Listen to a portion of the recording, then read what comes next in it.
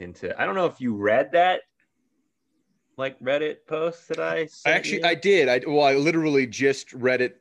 I was like, oh, like that, because I just this week I'd been sort of all over the place. But I did know. just just read the post. I didn't really get into the comments or anything. Sure, I didn't read too many of the comments, but I did. the comments were significantly negative, though, I think. Or That's like what. Well, that's what. the. Well, because I don't know if you had checked back in on the post, because he has like edit 1 and then edit 2, edit 3 on like, okay, after seeing you guys comment, this is my take on it. Anyway, so I guess we can talk about this as far as the recording. Sure. You want to lay the scene, Max, because you kind of discovered this. Yeah, I mean, you just read it, so your memory of it might be more fresher than mine. But my understanding is he's basically saying like adults shouldn't consume primarily entertainment meant for children. And then he's kind of also making the argument that like, I would say, maybe he doesn't explicitly say this, but there's like the difference between entertainment and art, or like you can place different valuations on things. Like there's a difference between, War and Peace and Harry Potter or something. Right. And that, and this is a take that I generally agree with, but I do think there's a weird, and if that Reddit post is any evidence, a weird amount of people who very, very strongly believe all art is equal. And I think this has something to do with like the subjective nature of art, or like, you can't tell me that I didn't get as much out of this as you got out of that or whatever. And I guess there is some like truth to that argument, but I still feel like in the full accounting of things, there is differences between like, yeah, I would say there are some pieces of media that are more entertainment, and there are some pieces of media that are more art. And that isn't to say that artistic things can't be entertaining, but like, I'm trying to think of like an example. I would say even the movie that you just referenced is probably more of a piece of entertainment than a piece of like adult art, I guess. I don't know what I'm trying to say. Like, there's not probably a lot of like deeper meaning to it. No, I mean, again, yeah, it was, yeah. So that's it was pretty straightforward in that sense. Just it's an action zombie movie. There was actually, I'll steal the word from another critic who talked about it. It was very derivative, so it wasn't highly original and whatever else. But I think I'm on your side. I'm on that Reddit poster side about YA stuff, and I hadn't realized, I guess, maybe that this had become as big of an issue as it is, where you do have more adults who are primarily reading like YA fiction. And obviously, like, you and I come from a generation that grew up more or less with Harry Potter. Like we were the target market as those books were coming out. So that definitely made sense for us to be reading those things when they were coming out. Again, they were marketed towards us. They were, and especially had a young male protagonist. Like we could probably relate to that in some capacity, with all that, kind of stuff. So it made sense to me there. And then I've never, and then I know that I read like the Hunger Games stuff in college, but I remember even at the time thinking like, oh, this is entertaining, but like it is more juvenile. Like it's obviously very like, there's stuff in here that's frustrating to read even as a slightly older person. Like I was only in my early 20s when I was reading that. I'm like, oh, this is kind of like weird to read. And then I'd reread the first Harry Potter book last year. And even with that, like that was sort of like a struggle to reread because of how kind of child directed it was, on top of the fact that I'd seen the first movie a million times. Right. So like, it's not as engaging to read because I know all of the beats of the mystery, which is what keeps you reading that book really. And I can't say for sure. And I do kind of still plan on rereading some of those for the sake of kind of investigating their narrative, like their narrative structure. Because I do think, at least as if you're going to talk about YA stuff, I think it is fair enough to say that Harry Potter is kind of at the top of the heap when it comes to those things. And I know the Reddit poster also, they mention the Chronicles of Narnia things, which I've never read any of them. I know that you've read at least a few of them, if not all of them, at one point when you were young. I read like 4 of the 7. it gets pretty repetitive. Yeah. So I gave up. So the structure is sort of the same in every story. But. And I know that C.S. Lewis is fairly highly regarded just as within the literary canon. But I think, go ahead. No, you can finish your thought. Well, I was gonna say, like, I would. It's hard to say because not enough time has passed, but I think a lot of these YA things will sort of slip into obscurity as time rolls on. I think Harry Potter will hang on because it made such a larger cultural impact.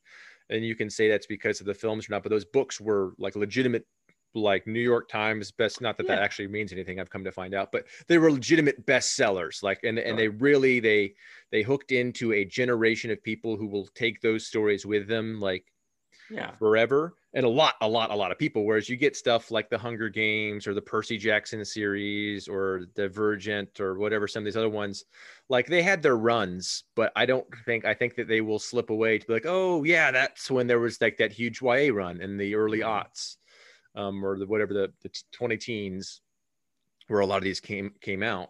And there's always going to have their fans, like anything has its fans.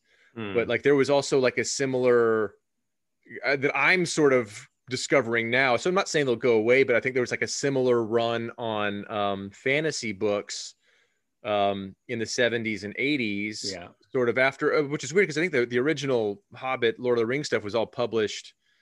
What was it? In the 20s and 30s?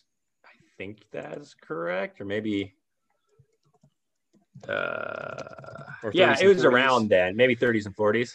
Yeah. So like, so I don't know exactly what maybe spurred that, but like there was a lot of those that have their fans today, but most of them are sort of obscure. Like if I were to ask any person on the street what the Wheel of Time is, most of them probably wouldn't know. But but it has its fan base. Like it exists. Like I know like MTV ran, like they did a show of the Shannara Chronicles, which I was a decent little, I mean, for a MTV fantasy show was fine. But I remember when I was watching, like, oh, this must be based on some new YA thing. And I come to find out that it was based off a series of books written in the 80s that was sort of like a Hobbit rip or whatever. But so people had just kind of dug into the mines there. So it's like these things will exist. They aren't going to go away, but their existence in the public consciousness, I think, will definitely fade. Whereas to the credit of that Reddit poster, like they brought up a few examples of stuff that hasn't, right? Whether it's, I don't know if it was Tolstoy or Dostoevsky or whatever, like he referenced, a bunch of those, some of the, like the Russian or the Eastern European authors. And then he referenced Milton, and obviously we can, this is where we can have a conversation, maybe going back in about the Odyssey, but you have the Odyssey and the Iliad and all these things that have truly stood the test of time, whether people will currently see value in them or not. Right. But, yeah, with the YA stuff, it is like, I do think it's just because I haven't seen it. I see it a lot in schools where I see young adults reading young adult fiction, so I don't think twice about it, because I'm like, oh yeah, I kind of think this, like at the high school age, is where they should be kind of reaching for a few other things. Yeah, sure.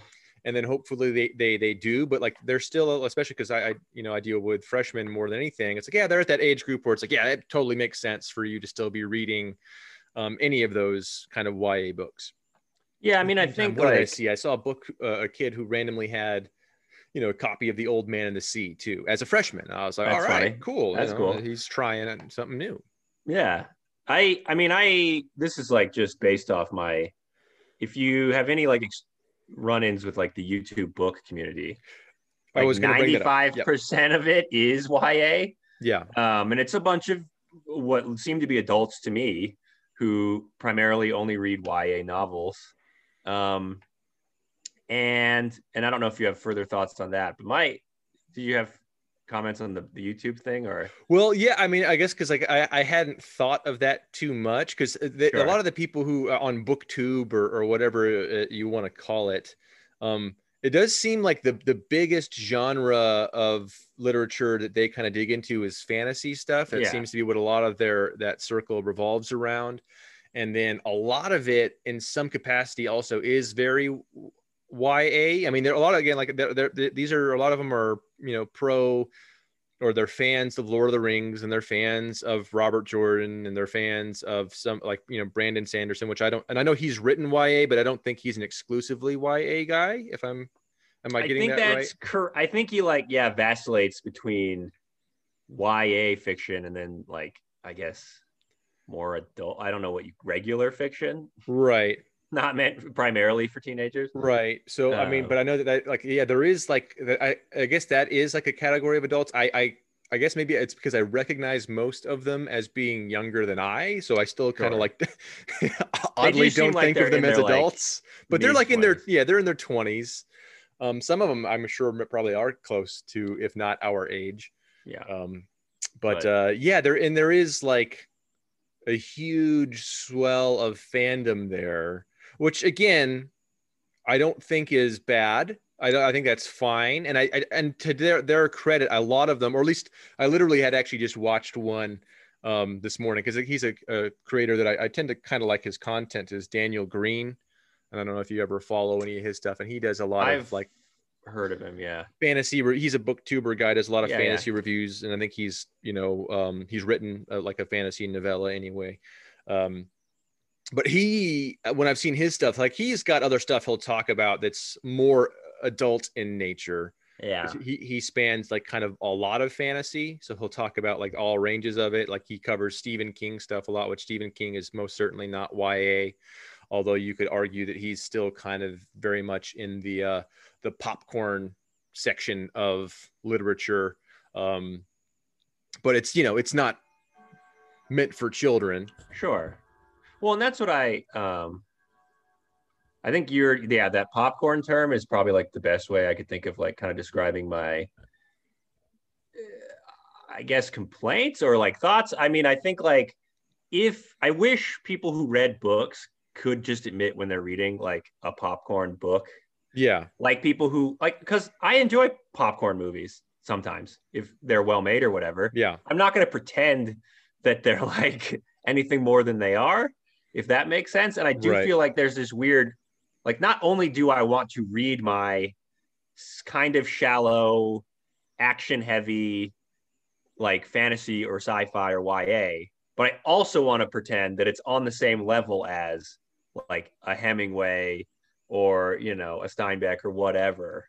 It's like this weird, like, the person making that claim is like a gatekeeper who's trying to like draw lines between art or whatever. Yeah. They're like some freedom fighter fighting for all of art. Yeah. Well, and it's like, it's like, on one hand, like, I'm not telling you can't enjoy it. I like crappy books that aren't like, I've read like detective novels that I wouldn't call super deep, but they're fun. Right. Like, they're fun to read. They have like cool characters. And there are like artistic elements like that I think you could shine a light on, like an interesting character, or like they're good at setting up a scene. But it doesn't mean like the plot is deep or like they're covering deep themes. It's just like a guy trying to stop like people running alcohol in the 20s or whatever. Yeah. And I think that like his you know, especially maybe coming from you and I, where we did an entire episode on professional wrestling.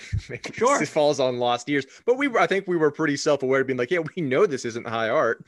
Yeah. And we were exploring that theme, but going back to what you had said there, I think that, and I think that term gatekeeper is an interesting one too. Cause like the fact that, the fact that some people view things in that way is absurd. Cause again, like you just said, and I think even the Reddit poster said, and I think you ask pretty much anyone who has even an opinion on this deal, they'll be like, well, read whatever the hell you want. Right. But, you know, don't try to pretend, and I, you know, again, and there's value in the art, but don't try to pretend that the work of, you know, whatever, Jim Lee, who's for those of you who are unaware, is a famous comic book artist, at least throughout the 1990s. Don't pretend that he's Michelangelo. Right. Like, you know, the artist, it's like, yes, like both art has value, and both are, it is art, and they're both good in their own way. But like what Jim Lee has done is not the Statue of David. It's not the Sistine Chapel. Like there are degrees, right? Yeah. There's degrees in what is produced.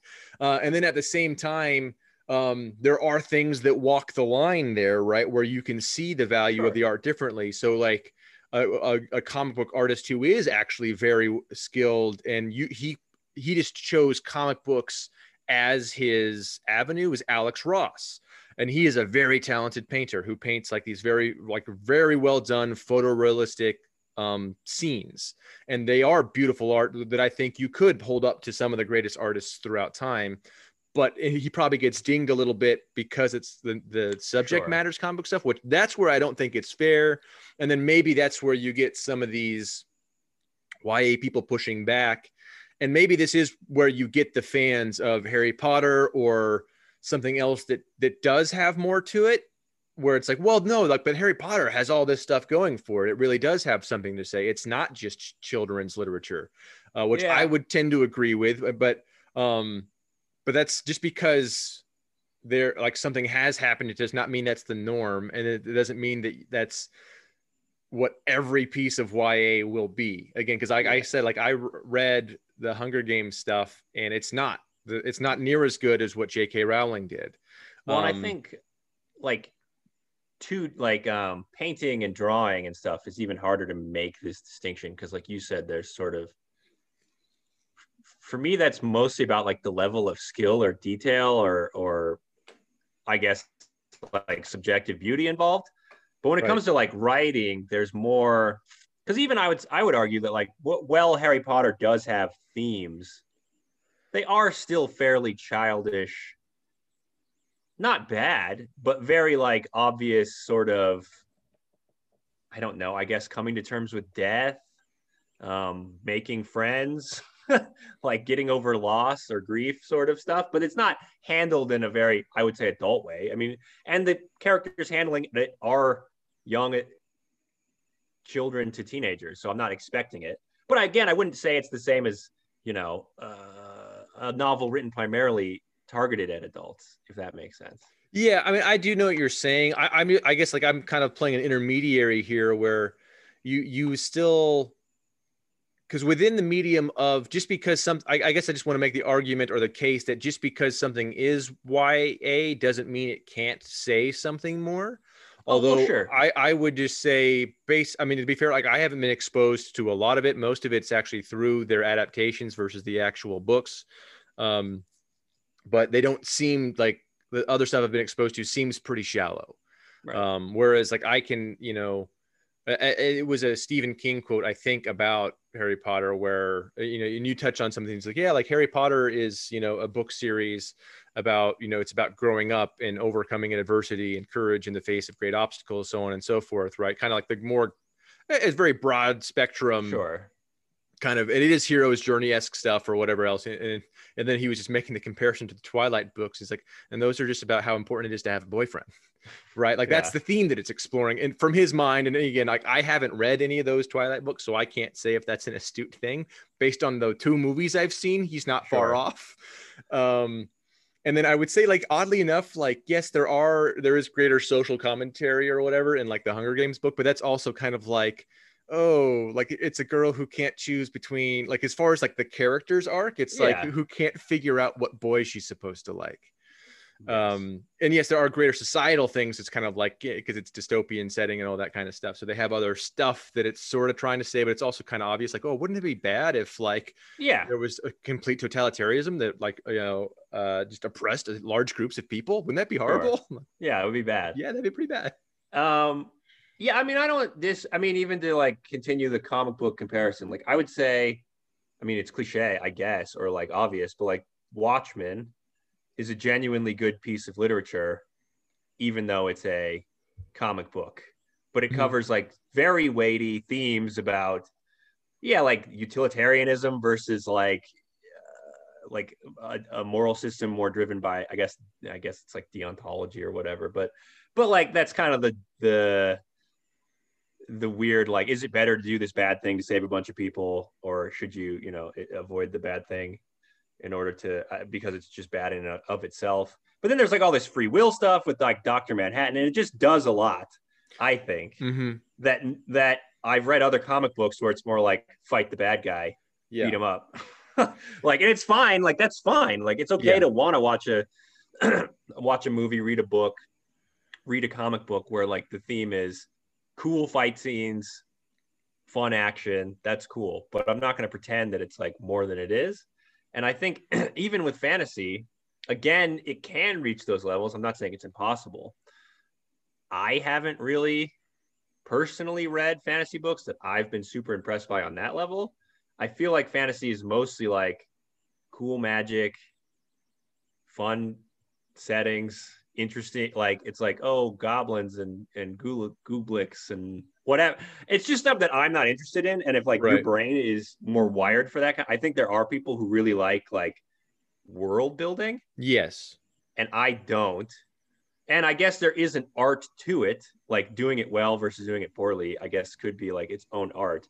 But in terms of, I guess, deeper themes, I don't think world building has anything to do with that. Yeah. Like exploring like the human condition, I don't think it has anything to do with how many races of humanoid creatures you have in your book, but I could be wrong.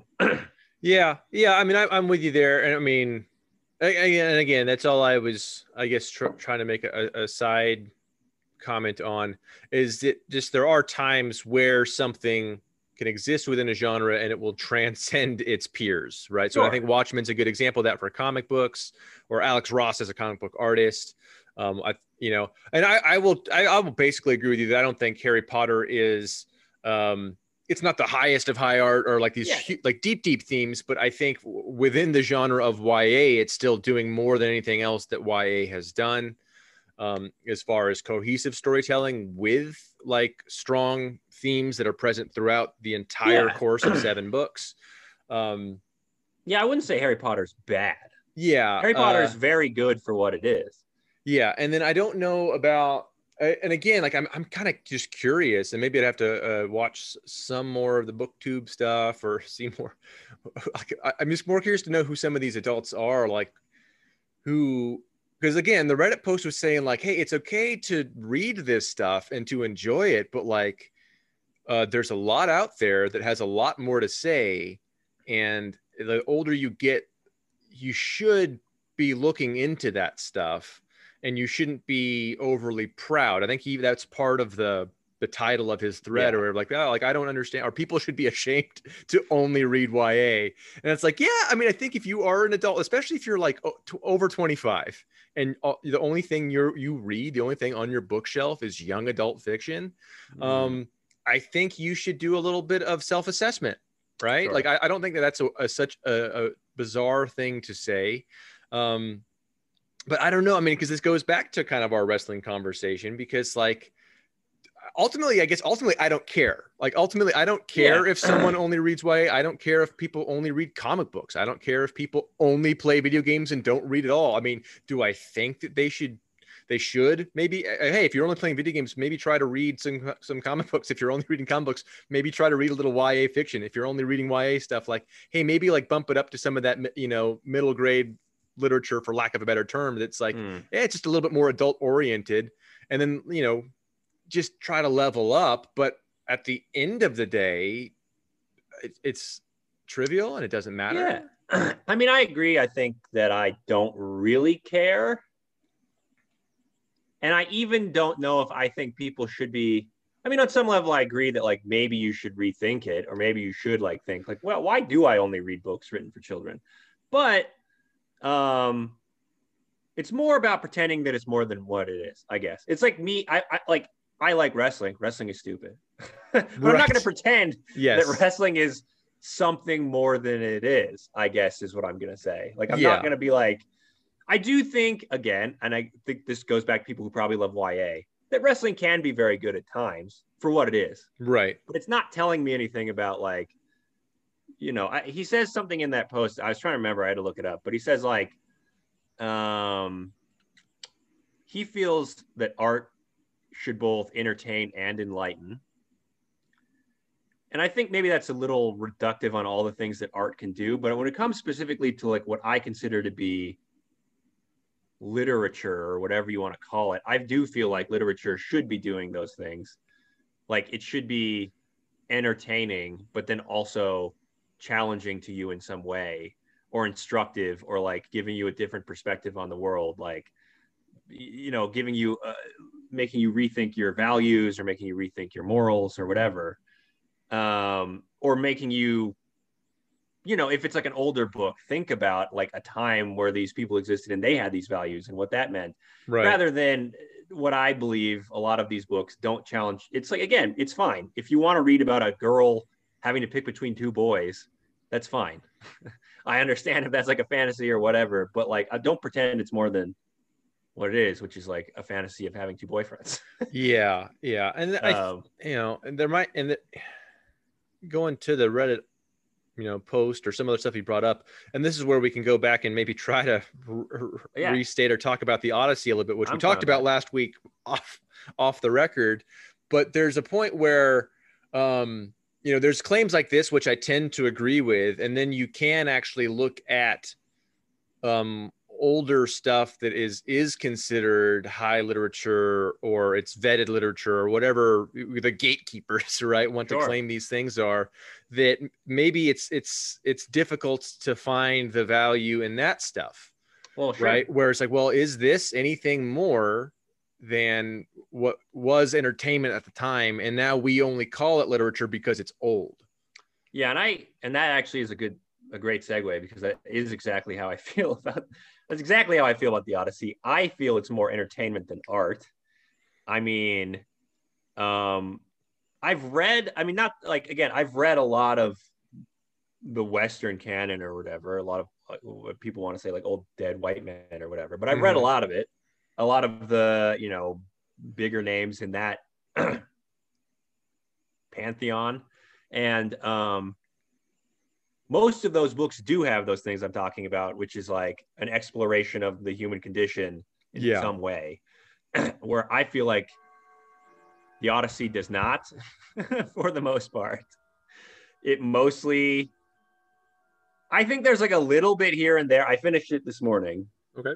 But I think it's mostly entertainment to me. There isn't a lot of like growth on any character's part. Even like going into it in my head, and I would say it's actually more boring than entertaining, but I thought, having only read like excerpts from high school, like it was going to be primarily a story about Odysseus and his like wayward adventures, overcoming challenges, and like sort of the hero's journey, like changing as a person, maybe, right, learning to be like a better man, or learning to be a better leader, or whatever it is, which even in of itself isn't the deepest story, but at least there would be like something. But like, to me, that doesn't happen at all. He basically overcomes every challenge, not by his own wits, but with like the help of a god or goddess who shows up and basically gives him the answer, or makes him overcome it.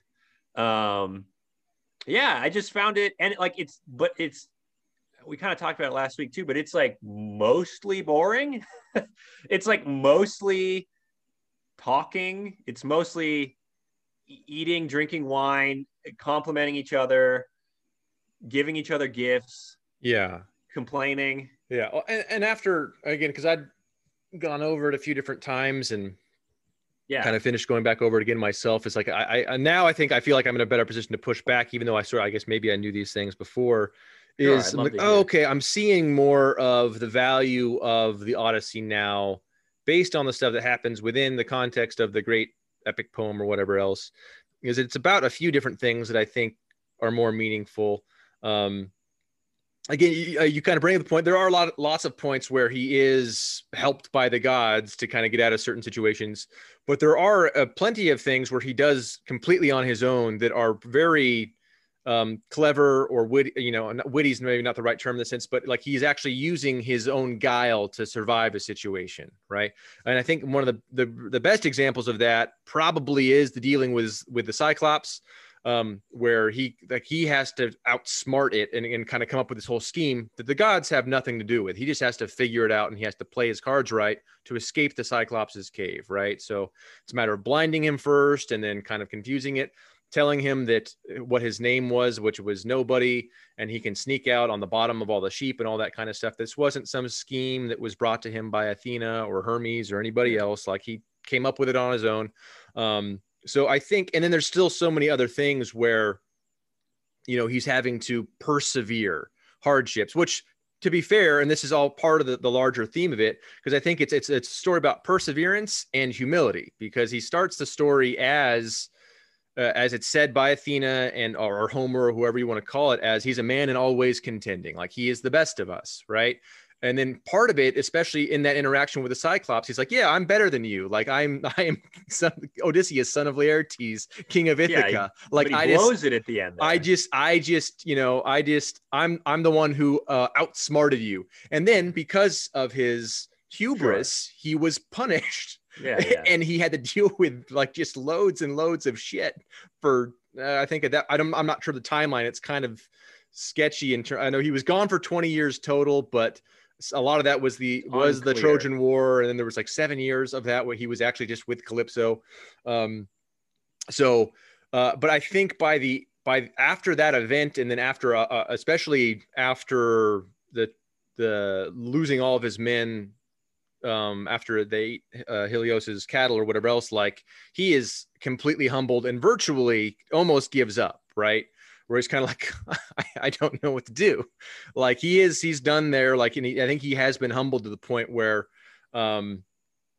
his acknowledgments of the gods or of nature, because I think that like gods from a modern perspective, that's a good way to kind of view the gods, right? It's like the power of nature, and you don't want to pretend that you are greater than that, which I think is actually like a really great sort of human story that has been echoed throughout different literary deals. We've talked about Frankenstein in the past, which is another thing, like, hey, you're going against nature, like you're going to cause problems.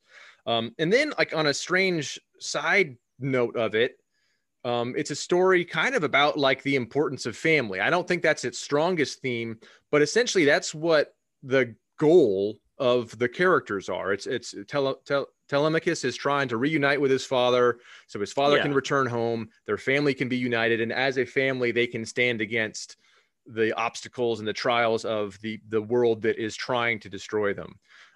So the ultimate solution or resolution is that the family's reunited and things are better there. So, well, I think, again, like anything on its surface, it is shallow, right? There are shallow pools there. I think that there's things that do get lost as far as what is often put out into the world for what we know of the Odyssey. Because I'm with you where like lots of times it seems like it's been projected over 100 years, if not longer, that it is like that pure hero's journey. And it's not like, because Campbell's stuff is so broad, like you can fit it in, you can fit the pieces of that story into the hero's journey, but it's not that pure deal. Like you can take Odysseus's timeline from the Iliad through the end of the Odyssey and run that cycle, but it's not, because it's not linear, it makes it harder to kind of figure out.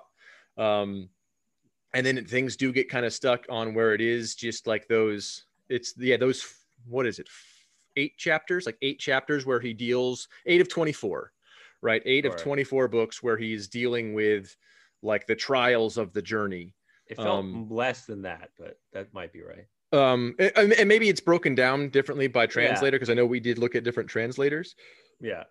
But I think it's a 24 chapter or 24 book deal. It felt like 30% he's already back home. That was hard to get. I mean, I don't disagree with your points. I do think there is some of that stuff you can pull out. I never felt personally like I really got the sense, and maybe this was just me not reading closely enough, I didn't get it, and you've read it multiple times, but I didn't get a ton of like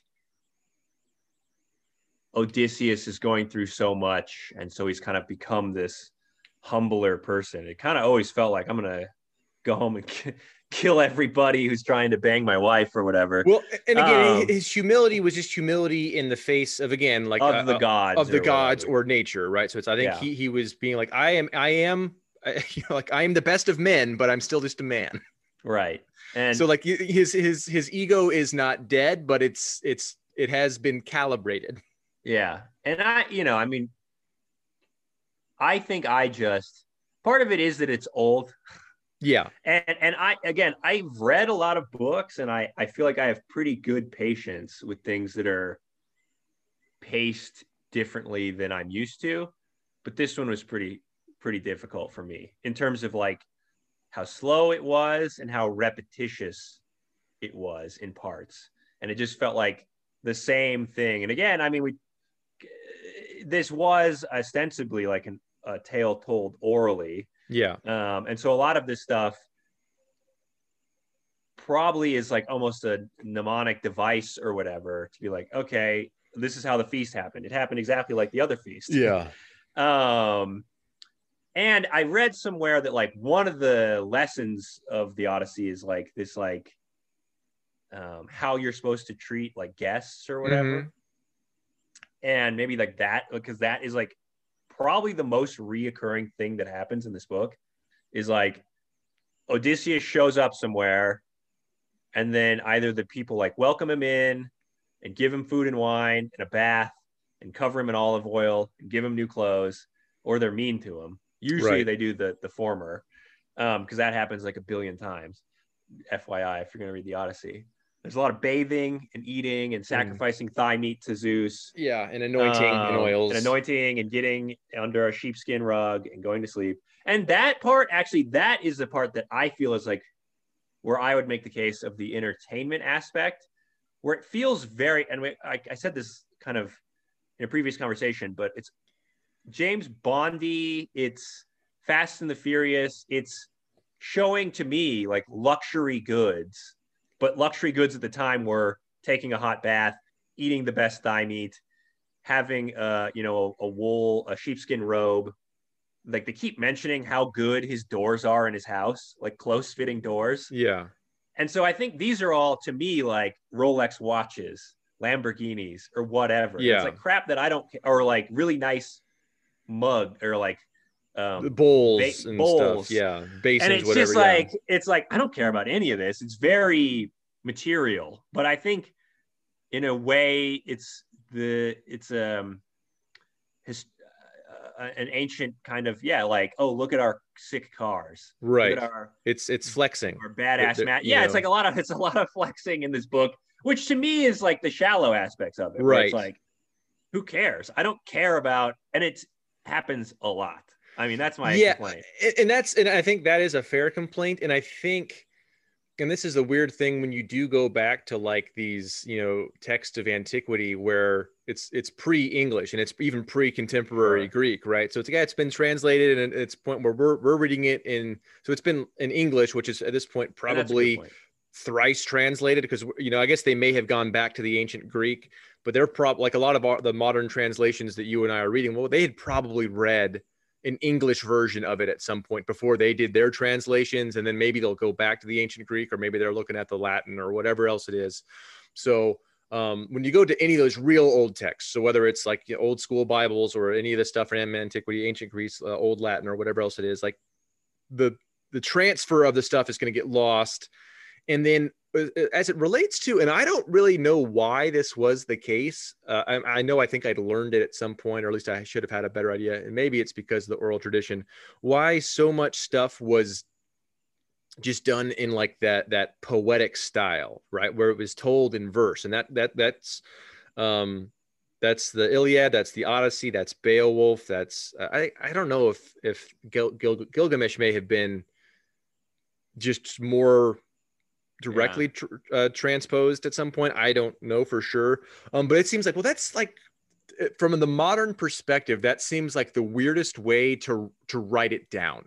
Sure. Like you can get it from like the oral stuff, like, oh, this is why, or this is how they said it. So like when you're hearing it, it is like, oh, they just kind of used a certain cadence, and then they were saying these certain little phrases just to kind of litter in, because like, oh, this is my poetic little thing that I wrote or that I thought of. Like I'm going to include this here.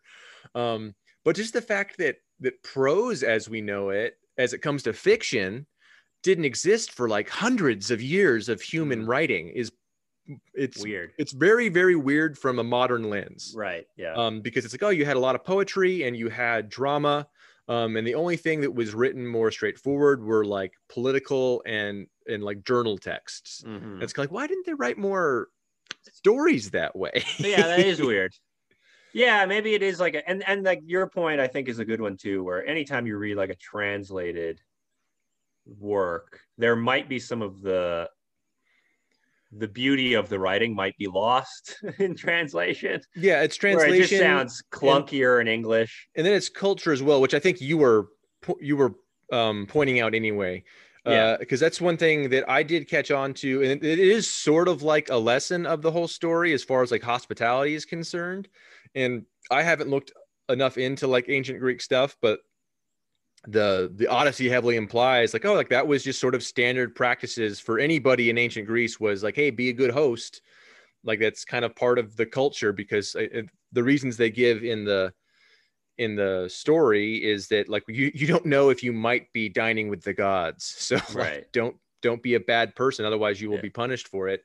And I think that across the board that is a generally good lesson, like, hey, like be a good host, be polite, be courteous, as far as like some weird minor morality tale that's kind of woven in there.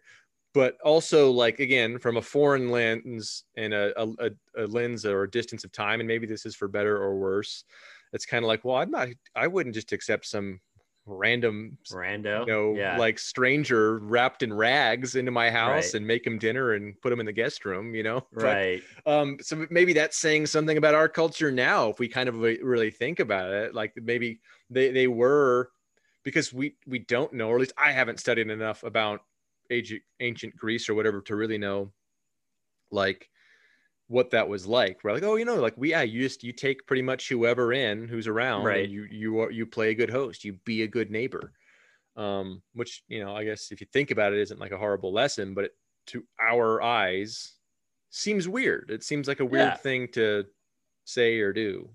Well, I mean, I think I'm glad I read it. I think from like a purely historical perspective, it's very interesting. And just like, a ton of writers were inspired by the Odyssey or found a lot of meaning in it. But I just found it very, I really do feel like it's an almost 300. How long is this stupid thing? Yeah, no, it is. It's over 300. It's a 360 page book that I feel like could be 100 pages long. If you really cut I feel like that maybe 150, maybe 200. I feel like, again, it felt padded. It felt like a book where they're like, okay, I got to tell this epic poem, so I'm going to like make it as long and drawn out as possible. It felt like a lot of filler to me. Again, like it's an old book. I mean, whatever. It's weird to be making these judgments about the Odyssey because I sound like a total. And that's where I got to kind of, especially near the end. I think it gets like it really like after he gets back to Ithaca, it's kind of like it's awful. I feel like this because he gets back to Ithaca. Essentially, what is it, by book 13 or 14, something like that, of 24? Yeah. So that's only halfway through. Right. And then there's still so it's like it's 12 chapters of, well, I guess, and then it's all resolved really just within the last 4 books. So it's kind of like there's 8 chapters in there, or 8 books that it's like, okay, this could have been condensed like easy. This could have been 2 to 3. Yeah. Yeah, I mean, it's at least in my copy, page 200, he's back, and then there's 160 pages more of basically nothing. He's just like hanging out in disguise, talking. It's like this weird, I don't know, again, maybe like the drama is lost on me, because a lot of it is like him like in disguise, then he has a long conversation with someone he used to know who doesn't recognize him. And then eventually that person is like, oh, it's Odysseus. And then rinse and repeat. Do that like for 7 or 8 chapters where he meets a new person and then goes, oh, it's Odysseus. And then he kills everyone. And he kills a bunch of women. After he forces them to do slave labor, he murders them. Again, different time, different place. But he's like really weird. Again, different time, different place. But like at least my copy, very sexist. Like there's a lot of the usage of bitch and slut, and he keeps referring to the slave women who slept with the suitors as bitches and sluts. And it's just weird. like I understand wanting to kill all those dudes because they're like being actively trying to destroy your house, but like the women I feel like didn't do anything. But again, different cultures, I guess. Yeah. Yeah. So yeah, if spoiler alert, he kills like, I don't know, 40 people at the end of the book. Yeah, I mean, yeah, he goes ham and slaughters he goes ham and just the kills suitors and everyone kind of in the court of Odysseus or yeah, whatever. he kills all the suitors, and then he forces all of his maids who slept with the suitors to pick up all their corpses, and then Telemachus goes out on the beach and hangs them all or something. Classic. Yeah, and they're like, we did it, guys. Problem solved. Yeah. You have to solve all your problems through violence. That's the real lesson. Yeah, kind of like, and then at the end, then there's like, God, then there's like 4 chapters after that where it's like he reconnects with his wife. Then there's like this weird, the souls of the suitors go and talk to Agamemnon or something. Do you remember this at all? Okay, yeah, and then they kill a few more people, and then Zeus is like, okay, we're done fighting. You're all friends, and then that's the end. Yeah, it's like, okay, it's great, pretty good. Damn, it's like one of the because I read Beowulf. Have you read Beowulf? No, I've never actually read the. I mean, I'm very familiar with the story because I've taken like a class on the heroic epic, and our professor, went through all of it, and I've seen adaptations. So, but I've never read the actual deal, which I'd like to at some point, but I haven't. Similarly hard, but I found it more. But it's more alien in a way. It felt more. It was harder to follow, but it felt very. Maybe I need to reread it, but it felt very dream like, or just sort of like stuff happened and didn't really seem to connect all the way. Yeah. Where this was just like, I knew what was going on. I just felt like it was very tedious for large swaths. Yeah. I mean, the battle scenes are cool. Again, that's why I go back to the entertainment. The fight scenes are weirdly modern, almost, I would say. Yeah. Well, and that's, again, when you think about this from a contemporary storytelling perspective, it's very bizarre. And I think you'd say the same thing about Beowulf or pretty much anything. You can maybe make the argument like anything pre-Shakespeare. I mean, I'd have to go back and look at kind of exactly the timeline of literature, but like, I feel like Shakespeare is one of the first writers that we still look at anyway, where like, oh, okay, this is like a narrative. These are the characters. This is the plot that's going to unfold over the next little bit. So you can follow it the whole way through. Whereas again, and this was probably at the feet of the oral tradition, where you had these collection of stories that were sort of just told around or about the same guy. And then at some point, I guess someone just put them down on paper as if it was like a single thing. And like, if you look at the Odyssey anyway, like it would stand to reason that was never told, right? Cradle to grave. That was never like, oh, let me start with this story of the gods talking about Odysseus and then visiting Telemachus, then jumping to Odysseus. It's like, no, like it was probably told like in bits and pieces every different time. And then there were probably sections of it, if you kind of think about it from like a musician's point of view, where it's like, oh, play Freebird or whatever, right? Like, exactly. Like, do the Cyclops story. And maybe that's why that's one of the more fleshed out scenes, because that's the one that these people repeated again and again. Yeah. And the other ones were kind of like, oh, was sort of a boring one. So like, just get through that real quick. And then do the one where he talks to the swineherd. Yeah. For 45 minutes. And that's where, like, I mean, I guess that's true. I guess sort of that kills my theory here a little bit, because it's kind of like, why? But then some of it, like, I don't know. I think your theory is where people, right.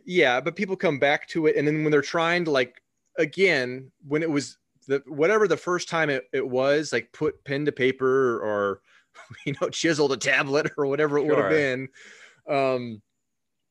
Like, their understanding of storytelling is so different from ours now, right? So like, it got put down in this way, and then maybe whoever even discovers it maybe didn't even discover it like in the order that it was intended, so it's kind of like, whether it's archaeologists or anthropologists or literary professors or academics who are like finding these things and piecemealing them, translating them, whatever else it is.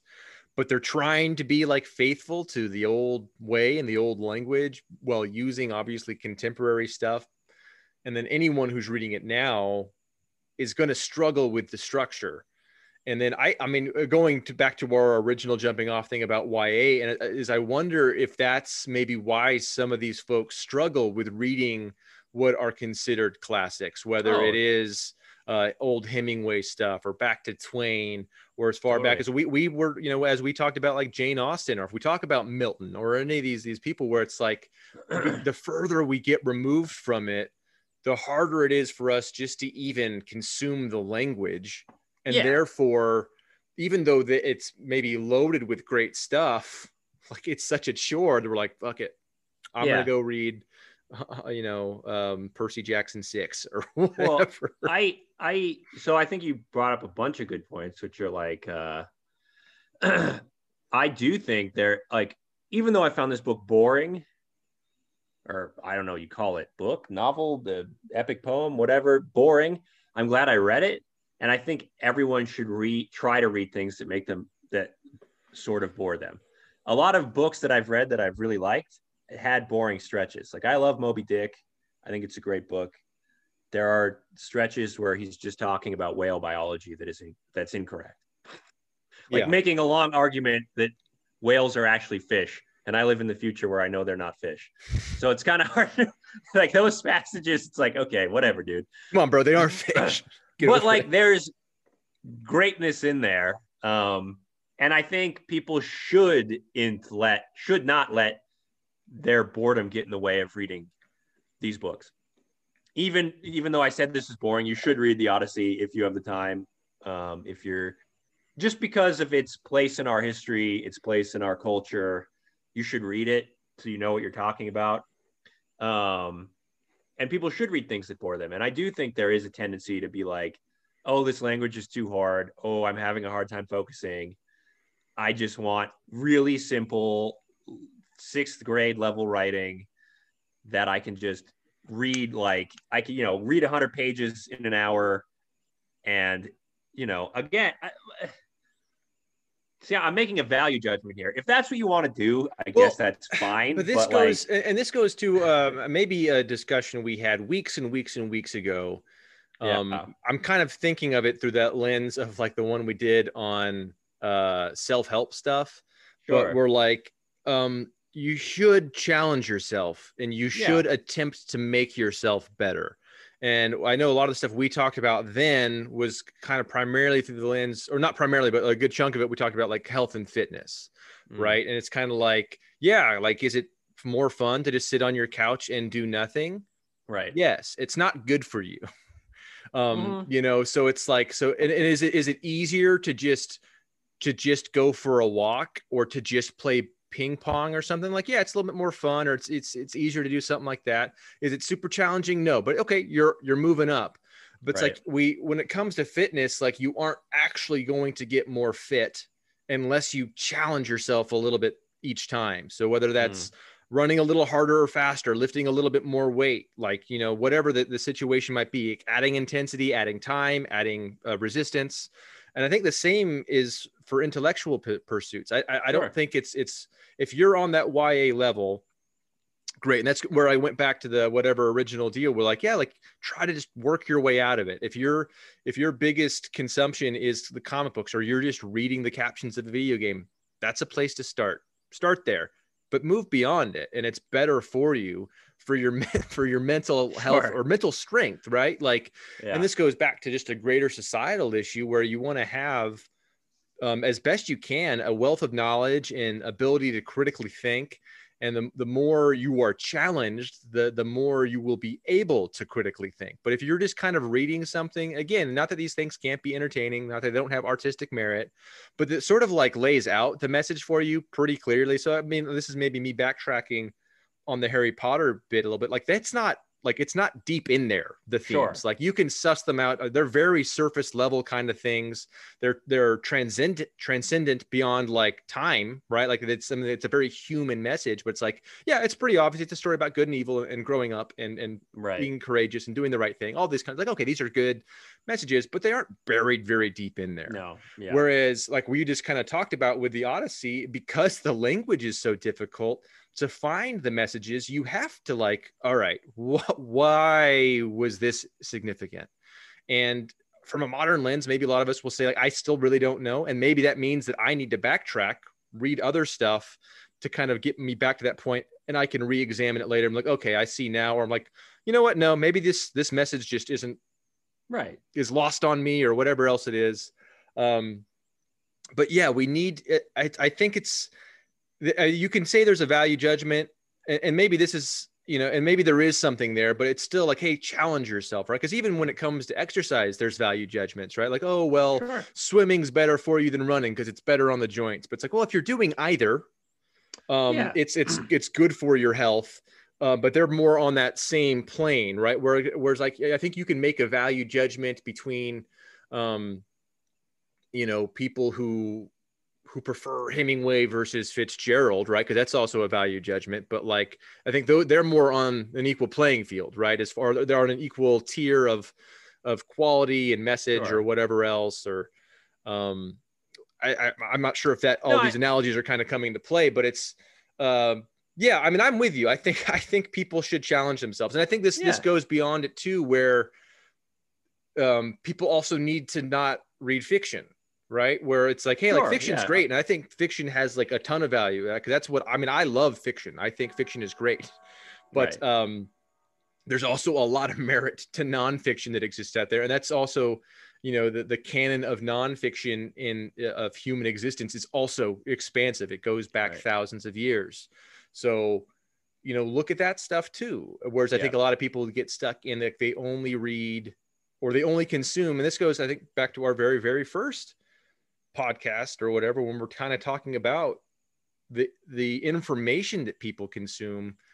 People tend to consume, like, this weird little corner of the world, and they find their corner early and they just stay in it. And that's, I guess, what this particular discussion maybe is we're ending up at, is like, hey, like, get to the edges of that box and, like, just at least slowly creep out, or try to push those walls out further and further, find out what else is out there. Yeah. I think you're one of the analogies. I mean, yeah, because I have this weird, like, I don't know, maybe some part of me is trying to be a less judgmental person. I'm a very judgmental person, but, like, trying not to be, where it's like, okay, I don't want to judge people for the stuff that they do. If you want to do, again, the wrestling example or whatever, like, if you want to watch something stupid, if you want to engage with something lowbrow, I don't want to, like, throw stones. But at the same time, I think my ultimate, maybe, I just don't want people, like your exercise analogy, don't pretend that eating potato chips is the same as going for a walk. There is, like, this weird, like, not only am I choosing to do this thing, it's just as good. It's just as, it's just as useful for me. Maybe a better analogy. And there's, like, don't pretend like, sitting on, like, one of those sitting stationary bikes is the same as running a 5K. Sure. Right. Like, it's like, you aren't taxing yourself in the same way. Like, you're sitting down still, like, yes, you're moving. It's good. It's better than nothing. But it's not the same thing, or it's not the same thing as doing, like, a full resistance training session, whether that's, doing the compound movements or whatever else it is with like heavy weights and resistance stuff. Or, like, also, so, like, say if you're, like, trying to eat healthy or eat, eating, we need to eat to be healthy or to live, but yet don't say eating potato chips is the same as eating a well-balanced meal. It's like, yes, they're both eating and you are getting, like, caloric energy, but they aren't the same thing. Yeah. Food to food would have been a better analogy. Yeah. Yes, like, but I got what you're saying. Potato chips or broccoli. Don't pretend that. And again, like, I love potato chips. I eat potato chips, but, like, I don't sit here and I'm not like, these are good for me. Like, not only am I eating potato chips, but they're good for me. Right. And I think there is a weird subsection of this culture. Maybe I'm just reading into it, that does do that does engage in this. Not only am I doing this thing that's considered less virtuous or less whatever meaningful, but it's actually good for me. And you telling me that it's not good for me is an error on your part. Yeah. And I don't know. I just think that's bad. It's a bad impulse. Yeah. And I think that does actually go beyond our literary interests, but yeah, absolutely. Sure. It is, it's out there. So yeah. The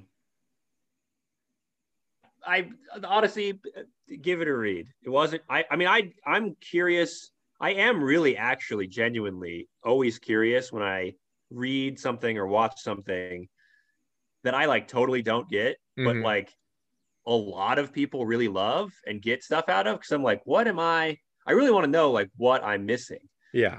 Or if there's like some way I could see it differently and all of a sudden go, oh, okay, I get it now. Yeah. Which is, I think that might be possible if someone could explain to me like what they got out of the Odyssey. But sometimes I wonder, I do have a smaller sneaking suspicion that on some level, the Odyssey does get a little bit of old equals good. Yeah. I think that there is a lot of it because it has just, has continued to exist throughout the evolution of the Western canon, that it's just like this cornerstone piece.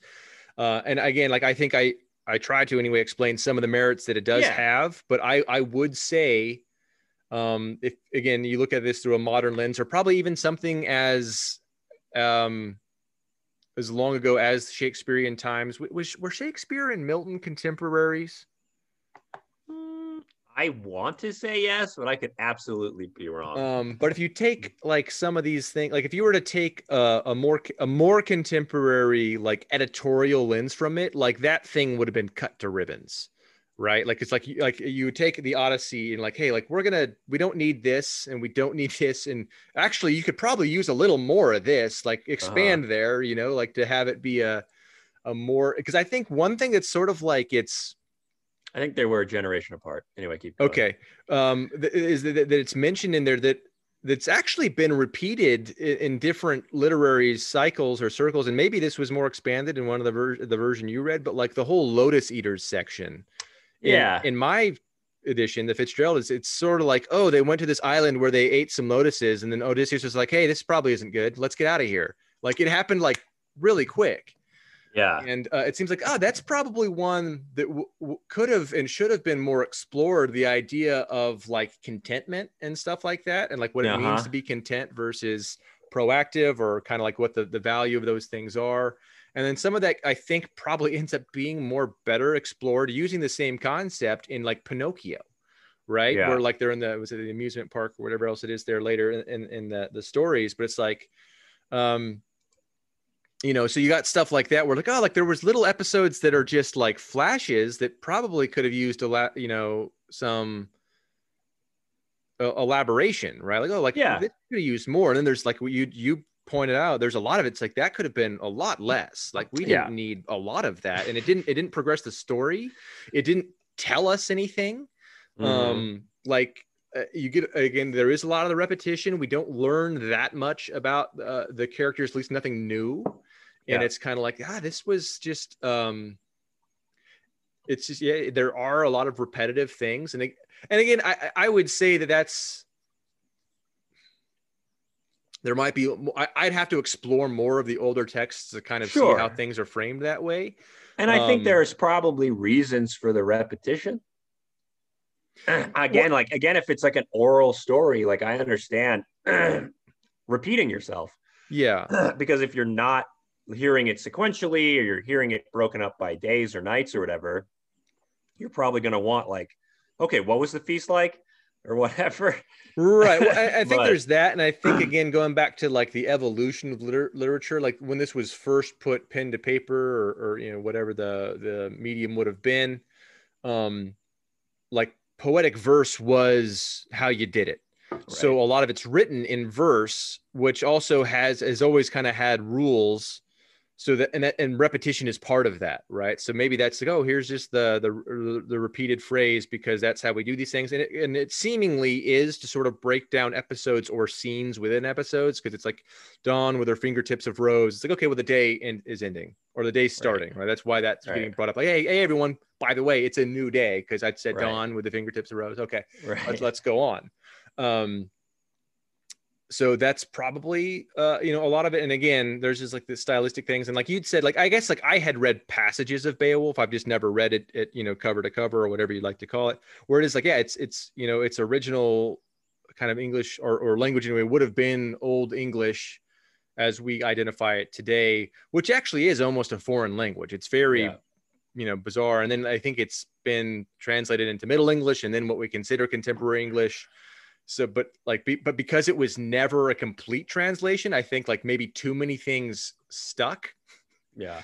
So when you're looking at it, you're like, oh, that's why is this happening the way it's okay. All right. Okay. He's fighting a dragon. Let's move on. Yeah. Let's move on. That's what a lot of it would be. So I think, there's stuff there, and I'm, maybe this would be a good question to pose to someone who is a translator or an editor of contemporary works in different languages. Like I would be curious to kind of see what those, like how people who understand both, like say I can't think of a more modern work. I know they exist, but like where something was maybe really popular, written in Spanish or like Chinese or Japanese or something. And then like, oh, it's been given life in English. So I guess one that's more contemporary is something like Kafka, right? Where, and I guess even the Dostoevsky stuff that was all written not in English, but it's it's translated seemingly pretty well to the point where it exists. But maybe it's because those guys, and maybe in some capacity, were able to see or help with the translation. Like, oh no, this is what I meant. They could actually tell someone that versus any of those things. It's like by the time they were being translated, it had been maybe 1,000 years since it was originally structured. Yeah. I mean, this is probably a whole nother even discussion, but I do think there is a lot of merit to like how something is translated and how it conveys its message or whatever. I mean, obviously that seems like an obvious point, but I even have heard that like the translation you read is more widely regarded than the one I've. Well, and I actually looked that up after we talked last week, and I guess there's actually a lot of debate out there. So like there is Fitzgerald, and you have Fagles, right? That's who you. No, I have Lattimore. Okay, so that's the other one. So like, but it's like those three names kind of get brought up in like, oh, when someone asks, apparently like, oh, those are the three names that get brought up, and no one's got. There's no consensus on it. It is again, this goes to your value judgment. Like, well, this one I think is best because A, B, and C. Right. So, but even the fact that happens just stands to the point, right? Like, we have these three translations that are actually contemporaries of each other, more or less. Yeah. And there's still contention over which is the best. And then like, what is one book getting right versus one book getting wrong, or which one's flow is better versus worse, or. And you'd almost have to you'd have to read Greek to even make that. I mean, I guess we can make a subjective judgment over the English that we prefer, I guess. But in terms of like, which one captures the essence better, you'd have to I guess, read Greek. That's one thing I was going to, this is on a personal note, I guess. One thing I want to do, because I think I told you that I'm trying to learn more German or whatever. Yeah. A book that I've wanted to read or have always seemed interesting to me is Metamorphosis by Kafka. And I was like, oh, I'll get the German version. I'll read it in its original German and then like kind of translate it for myself to try to like simultaneously get a better grasp of the language while reading the original text. But again, that's a whole different big, mountain to climb. Yeah, we should, if you do read it, I'd love to. I like Kafka a lot. I mean, I haven't read it in German or anything, but I've read a book of his short stories, which included the Metamorphosis. And then I've read a couple of his novels. But it's good stuff. I mean, it's very like, to me, it's mostly about having anxiety, I guess. It can be very funny, but it also can be very like, I don't know what the word would be, stress inducing, or, sometimes it can feel like a stress stream, I guess, which I guess is what he's going for, which I think he does really well. I enjoy it. So I would definitely reread Metamorphosis, because I also think it's like a novella or whatever. It's not too long. Yeah. So anyway, and this, we had also talked about on a different thread, or we've at least mentioned, linguistics and how those are important too. So like how like just language can also change significantly in the span, as we've seen it, you and I, in the span of our lifetime, we've seen language shift. Like, and we've seen like forced versions of it. We've seen natural versions of it. So it's like, it stands to reason that, language from thousands of years ago has shifted to the point where the meaning of things is 100% going to get lost even within the language beyond translation, right? So even someone maybe looking to the Greek, like they look at it through a contemporary lens of how they understand linguistics. And it's like, well, things work different however long ago. Anyway, that's, we're kind of getting into different little, dipping our toes into different pools that we definitely aren't jumping into now. Yeah, I don't know. Do you have anything else that you wanted to add? I think this was actually a pretty neat kind of connection of I thought it was YA into the Odyssey kind of back, and talking about just, I guess, to kind of maybe put a bow on it, so to speak. Yes, like art is subjective, and I would say that some art is more subjective than other art. In the sense, I think literature is something that does have more rules, or more, it's a little bit more confined to the point where you can do those value judgments with greater precision than you can with a painting or a sculpture, kind of depending on things. But then at the end of the day, still, as we talked about with going back to the YA thing, it's like there is more to the world of literature than YA, and you should challenge yourself, just like, with your body and your health. Like, you should try to challenge yourself to eat better. You should challenge yourself to move more, have more academic or mental practices too. Because I think like one thing that I've also been doing, again, freaking side note, is I've been playing a lot more chess, like little online chess. And it's like, it's infuriating because like how there's certain times I play and I get just beat, demolished, just like how I'm like, wow. and then I try to do the same thing and I can't do it, and it's like this weird. But then there's those other games where I can like, okay, I can at least game this enough where, all right, I can work out a draw here, but I feel like, okay, that's a puzzle thing that I'm challenging my mind there. And I don't know, I guess that's just the message to leave you with, is that if wherever you're at with whatever you're reading, your physicality, your critical thinking, your problem solving skills, maybe identify where you are and then try to level up. Sure. And that's going to be good for you. And then also, to, I think, the original point of the article or the Reddit post is, some art is better than other art. Just admit it. I hate to, I mean, that is like a weird point to make, but I think that is true. I mean, I guess like ultimately, like you said, art is subjective, so it's an impossible thing to prove. So maybe I'm wrong in saying it is true, but it seems to me that, I'm not going to compare Detective Pikachu to like, The Godfather or Citizen Kane or something. Right. They seem like different things, but I guess if you want to make the argument that they are actually absolutely the same, feel free. Yeah. And I would also say, before we all wrap it up, I think Mike's suggestion about nonfiction is actually a good place to start for people. If you don't have to read the classics or whatever. There's contemporary fiction as well that has more modern English that would, have probably like weightier themes. So anyway, there's a lot of stuff out there. Check it out. All right. So share, subscribe, whatever it is the kids do these days. And we'll catch you guys on the flippity flop. Sayonara.